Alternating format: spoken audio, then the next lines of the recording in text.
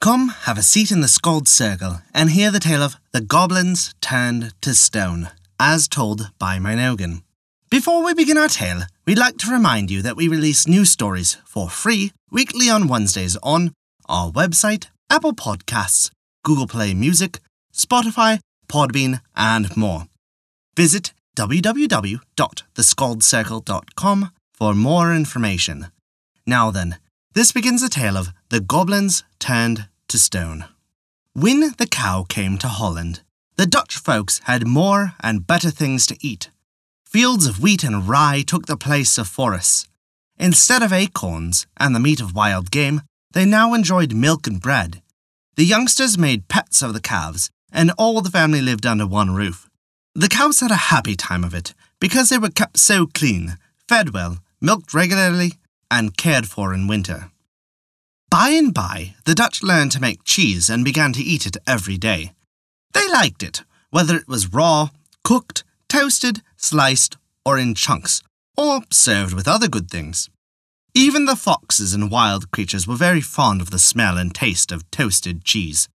They came at night, close to the houses, often stealing the cheese out of the pantry. When a fox would not, or could not, be caught in a trap by any other bait, a bit of cooked cheese would allure him, so that he was caught and his fur made use of. When the people could not get meat or fish, they had toasted bread and cheese, which in Dutch is geroosterd brood met kos. Then they laughed and named the new dish after whatever they pretended it was. It was just the same as when they called goodies made out of flour and sugar, nuts, fingers, calves, and lambs. Even grown folks loved to play and pretend things like children. Soon it became the fashion to have cheese parties. Men and women would sit around the fire by the hour, nibbling the toast that had melted cheese poured over it. But after they had gone to bed, some of them dreamed. Now, some dreams may be pleasant, but cheese dreams were usually not of this sort. The dreamer thought that a big she-horse had climbed upon the bed and sat down upon his stomach.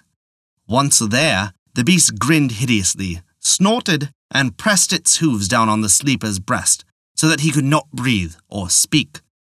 The feeling was a horrible one.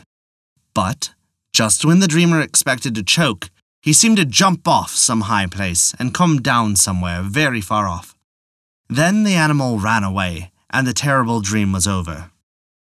This was called a nightmare, or in Dutch, a nachtmerrie.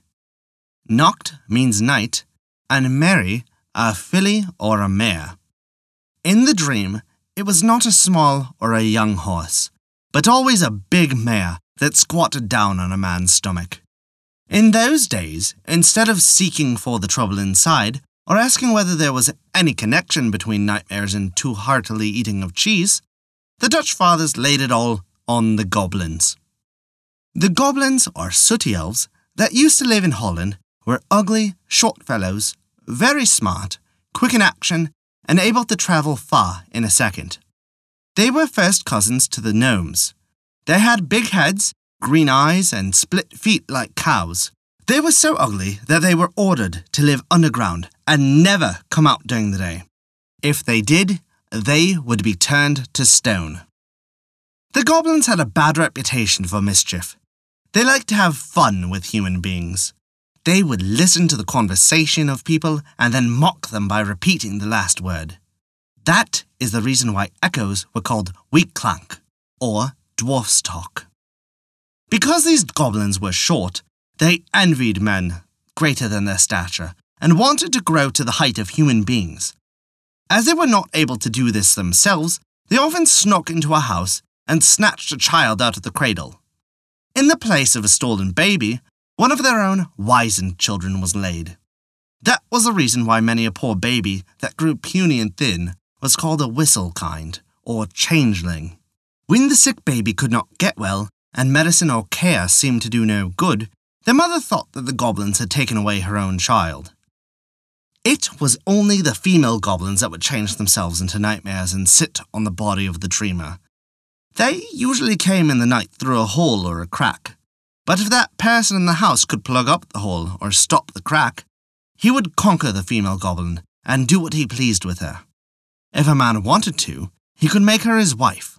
So long as the hole was kept stopped up, by which the goblin entered, she made a good wife. If this crack was left open, or if the plug dropped from the hole, the she-goblin was off and could never be found again. The ruler of the goblins lived beneath the earth as the king of the underworld. His palace was made of gold and glittered with gems. He had riches more than men could count. All the goblins and gnomes who worked in the mines and at forges with the anvils, making swords, spears, bells, or jewels, obeyed him. The most wonderful things about these dwarfs was the way in which they made themselves invisible, so that men were able to see neither the nightmares nor the male goblins while at their mischief. This was a little red cap which every goblin possessed, and which he was careful never to lose. The red cap acted like a snuffer on a candle to put it out, and while under it, no goblin could be seen by mortal eyes. Now, it happened that one night, as a dear old lady lay dying on her bed, a middle-sized goblin, with his red cap on, came in through a crack into the room, and stood at the foot of her bed. Just for a bit of mischief and to frighten her by making himself visible, he took off his red cap. When the old lady saw the imp, she cried out loudly, "Go away! Go away! Don't you know I belong to the Lord?" But the goblin dwarf only laughed at her with his green eyes. Calling her daughter Alida, the old lady whispered in her ear, "Bring me my wooden shoes." Rising up on her bed, the old lady hurled the heavy clumps, one after the other, at the goblin's head. At this, he started to get out through the crack and away. But before his body was half out, Alida snatched his red cap away. Then she stuck a needle in his cloven foot that made him howl with pain. Alida looked at the crack through which he had escaped and found it quite sooty. Twirling the little red cap around her forefinger, a brilliant thought struck her.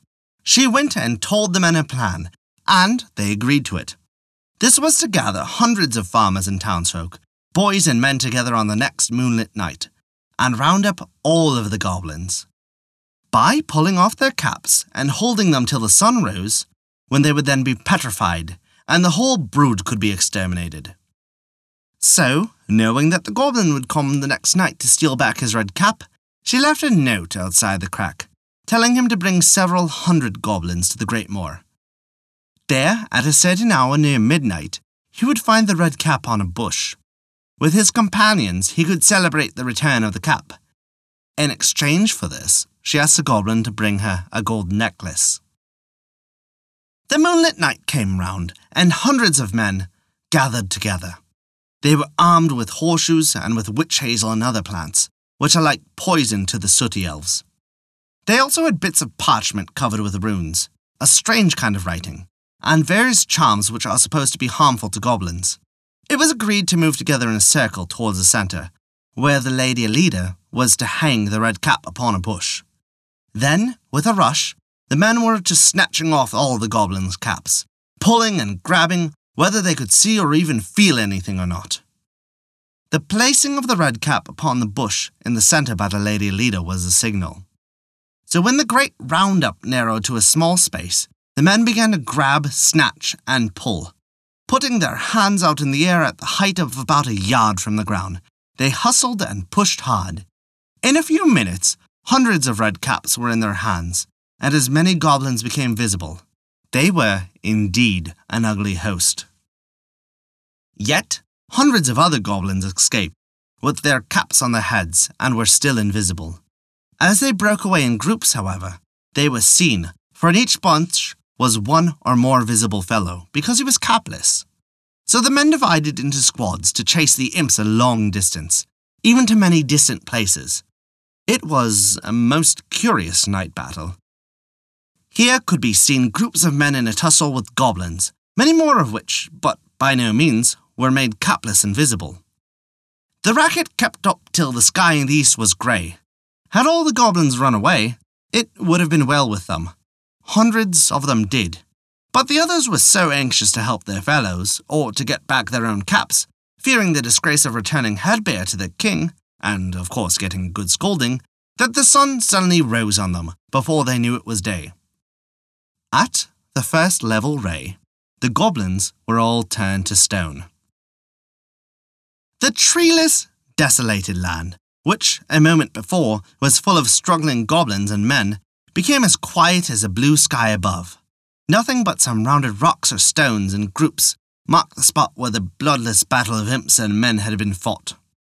There, these stones, big and little, lie to this day, among the buckwheat and the potato blossoms of the summer, under the shadows and clouds and whispering breezes of autumns, or covered with the snows of winter.